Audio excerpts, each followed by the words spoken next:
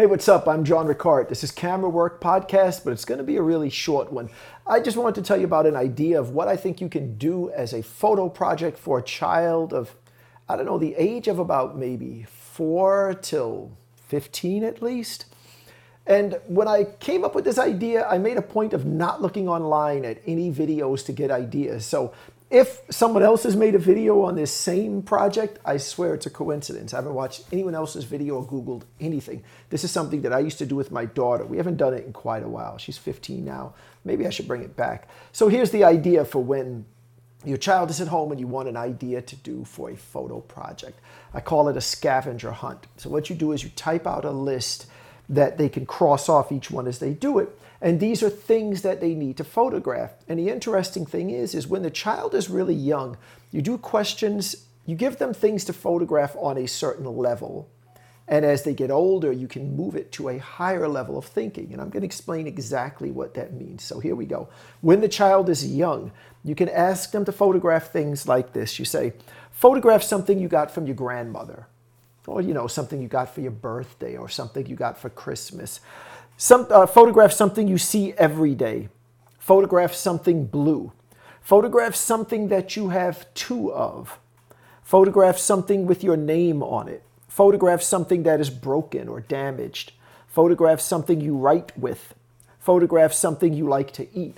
Now you have the child do this and you do it also. If you have other family members, you get them to do it. And I promise you, it's a lot of fun when you present it, if you have the ability to present it on a television where everyone can see it and they give a report like they're in school. And trust me, when they're in that age, that 4 to 8, whatever it is, everything they do is cute and it's just so much fun. And they stand there and they read, for something you got from your grandmother, I took a picture of this. And then, you're looking at the picture and then the way they shoot, it's, they're so short that their perspective is different from yours and the way they photograph the objects, I promise. This is a lot of fun for them. And everybody's kind of running around the house at the same time, and you can see what they're shooting and they kind of see what you're shooting. And sometimes people are like, I don't want you to see what I'm shooting. I want you to be surprised. It becomes a lot of fun. It really does. Now, as the child gets older, you can move to a higher level of thinking, questions that are more abstract and require a higher level of brain power to even understand. So you can do things like this. Photograph something that makes you happy. See the difference? Not something you got from your grandmother, something that makes you happy. Now they have to look at the room and really think, what makes me happy? And they photograph that. And that might surprise you what they picked, right? You might think you know your kid. Maybe you're going to get something that surprises you here. Photograph something that you never want to be without.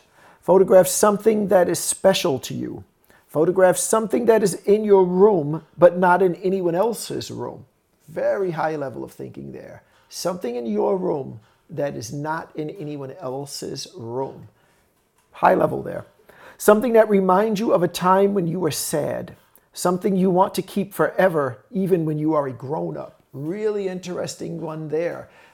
You can see, are they thinking very logically, I'm going to need this pen because when I'm an adult, I'm going to sign a mortgage? Or are they thinking, I want to keep this Barbie doll forever? And that becomes a funny story one day that they don't care about the Barbie doll a year later or something like that. You get a lot of interesting things from this. How about this one? Something you don't understand. Maybe they're photographing something of yours, something that they don't understand. Something only one family member uses. So now they really have to look at these things. Oh, the television, no, everybody uses that. The speaker, no, we all use that. The refrigerator, no, we all use that. But then you might get to something, that umbrella. Yeah, only mom uses the umbrella. Dad wears a hood, right? A lot of thinking going on there. And something that is easy for you but difficult for others. Imagine the child acknowledging that.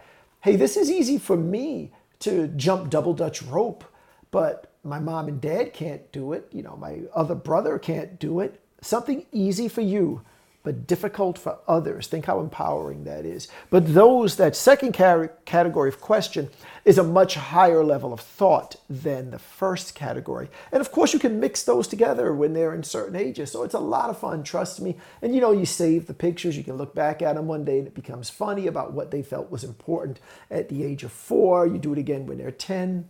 whatever, okay? So anyway, that's something you can just do right in the house, okay? So it's a really special kind of photo activity. Might sound simple, but I promise it's a lot of fun, particularly if you're able to show the results on a TV where everyone sits and gives a presentation to the rest of the family, okay?